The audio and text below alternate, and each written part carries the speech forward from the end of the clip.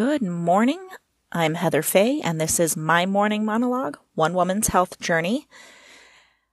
We had some sunshine yesterday for the first time in a long time, so I am in a super good mood today with all that vitamin D in me. Have had off to a running start today. I actually got up. Well, when I first woke up, let me be honest, I almost just turned off the alarm and went back to bed. And then I thought, nope. This is exactly what I'm trying to counteract with this whole process. I can't do that because then the next day, and then eventually I stopped going out for the walk, right? So I got myself up. I went outside to do the walk. I actually intended to record a walking monologue, but when I got out, it was deafeningly windy, like incredibly windy. And I thought that's just going to ruin the whole sound. It's going to be so hard to hear. So I'll do the walk and I'll do my monologue after the walk. So then I got the kids on the bus to school. And then my friend texted me. She wanted to walk. So I went on another walk, which is great. So I'm 2 walks in right now. Things are awesome. Got home, did the chores, laundry. That makes it sound like I have somebody assigning me jobs, just chores, like general jobs, that you do around the house. Did that. I weighed in. I decided I'm going to weigh in Monday morning. So 221.6, which is, I believe, the first weight that I actually started at 2 weeks ago when I started this. And then I went off of it. Remember, if you've listened up to this point, you'll know that I had a couple of really bad health days that set me back a couple of pounds. It's amazing to me that it's taken me all week to lose that weight that I gained in a couple of days. So anyway, back to the original starting point, and we're just going to be clean sailing from here. I also rocked yesterday, by the way. I rocked it. I did so good. I only ate 3 meals. I did not snack in between. I just had the 1 decaf. Like, I nailed my day.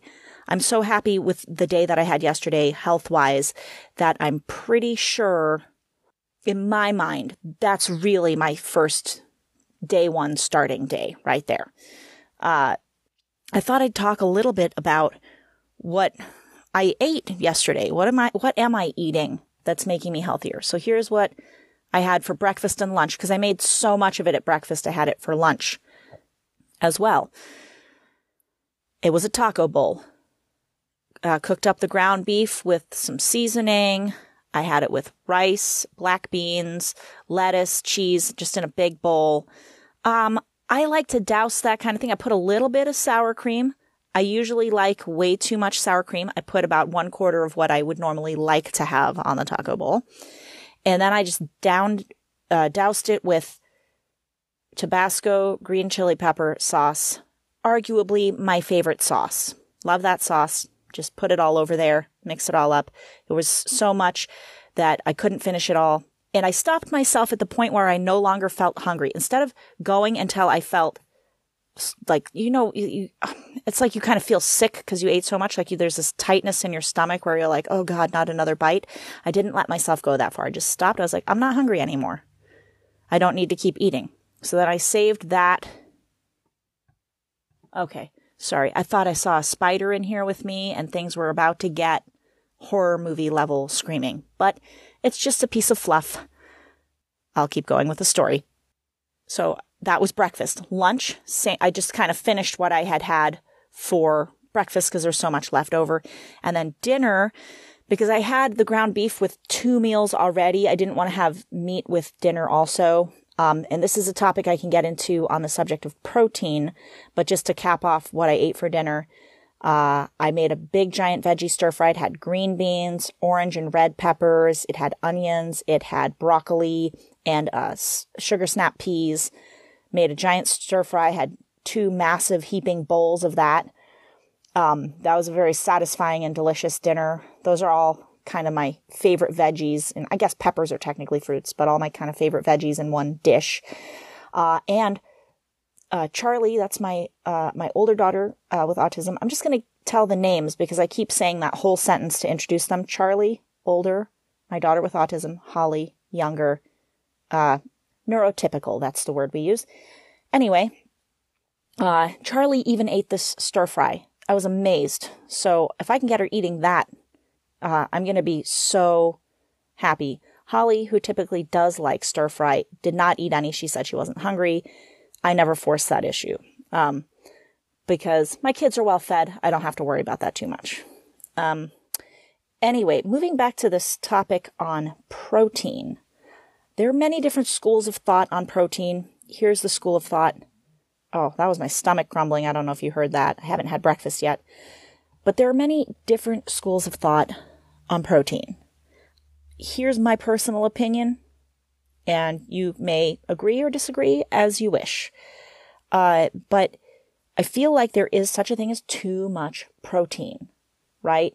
I think if you're getting at least that recommended daily allowance of protein, you're doing okay, right? And just in defense of the sort of plant-based diet sometimes that is becoming more and more popular these days, you actually can get plenty of protein if you do it right. You have to do it right? But you can get plenty of protein. You can easily meet your recommended daily allowance of protein on that diet. But when you're on a meat diet like I am right now, I think you can go up and exceed, like you can get up, I think the average American eats like 90 grams of protein a day, and the RDA, recommended daily allowance, I think that's, right, is about 40 to 60 grams, something like that.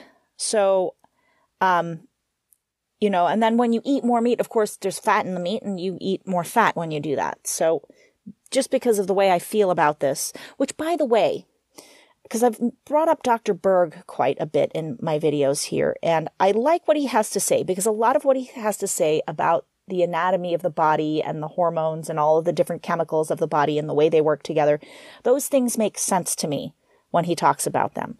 But at the end of the day, he is a chiropractor. He's not like a medical doctor, right? I believe I'm correct about that. I think I remember him saying that in a video. And which doesn't mean he's not knowledgeable, okay? Chiropractors, but I'm sorry if you can hear the Godzilla sounds of my stomach right now. Anyways, moving on. I think there's a lot of different opinions about chiropractors. They tend not to be too popular, I think, in the mainstream media type representation, just because, in my opinion, because they're more geared toward natural remedies for human diseases and problems and prevention. And it just is my personal observation that the medical field in this day and age is really geared toward treatment after the fact rather than prevention or natural remedies, right? So think whatever you want about chiropractors. I think a lot of chiropractors are probably very intelligent, well-informed people, right? And I think Dr. Berg is one of them. But there's one thing that he really pushes, the keto diet. And this is something I have a hard time getting on board with. Sorry, I'm segueing now into fat. We were on protein. We're going into fat. He wants you to eat 70% fat at every meal. And I just can't wrap my mind around that, eating that amount of fat at every meal. I don't understand how I can lose weight eating that much fat in the first place. I mean, maybe I can. I think people who do this keto diet do lose weight. So, I mean, I guess, yes, it works. Kind of almost contradictory seeming there. But then it's like, am I going to have a heart attack at a young age? What's going to happen there? Because the other school of thought on fat, of course, is that it clogs up the arteries. And if I go to Colin Campbell, who's the guy that wrote the China study and is the kind of, I think, I would call him the father of the plant-based movement. Maybe somebody started it in a large part before him, but the China study is a book that pretty much every vegan is going to be familiar with, I think. But at any rate, in there, and also some work by another guy named Caldwell Esselstyn, and he has a book about heart disease, which it had a long title, which I'm sorry, I can't remember the title of it. But these guys both talk about how mass meat consumption is connected with heart disease, right? Because it clogs up the arteries. And I mean, even your medical doctor will, if you have a heart attack, like I know my dad, very terrifyingly several years ago had a heart attack. He survived. He's doing well, but he had to change everything of his diet. He had to stop eating red meat and cheese and things, right? So it's like, to me, if those are the things that cause heart disease, why don't we reduce or eliminate them before the point that we're having a heart attack? You know what I mean? Anyways, so I kind of subscribe more to that. Lower levels of fat from animal fat are probably a better idea. But I don't know. It'd be interesting to study the heart of somebody on a long-term keto lifestyle, and their veins and stuff, and see if they are clogged up. I don't know. And since we've been talking about veganism, and I know I mentioned this a little bit earlier on in one of the episodes that I did here, but I was a vegan for quite some time. Not quite some time, like half a year, probably 6 months. I was going at it really heavy. For me, it did seem to work really well. I was energetic. I could go long stretches without feeling hungry. And I mean, I feel like I did it right. Like, it's like if my lunch was going to be just a salad, I didn't take like a small cereal bowl and put a salad. Like, I took the family sized, like Thanksgiving dinner sized salad bowl, and that entire thing filled with all kinds of vegetables would be like my lunch, right? Like, it'd have literally a 600 or 700 calorie salad going on. Touch of dressing, okay? Because it does, I like that, but not a whole ton. And at one point I was even making my own oil-free dressing. I will say this, I lost a ton of weight and I did feel great doing it. But not everybody does. It's not for everybody, and I totally understand that. I kind of maybe want to move back to that. I'm thinking about it. But for now, I'll just kind of keep my meat and cheese consumption lowish. And I'm going to pump it up on the vegetables because I feel like that's healthy. And that's what I'm going with. And that's about it. That's all the notes I really had here. I know I just kind of stuck with health and fitness there, but hey, I mean, it's a health journey, right? Why not? And yeah, that's all I got. I will talk to you tomorrow.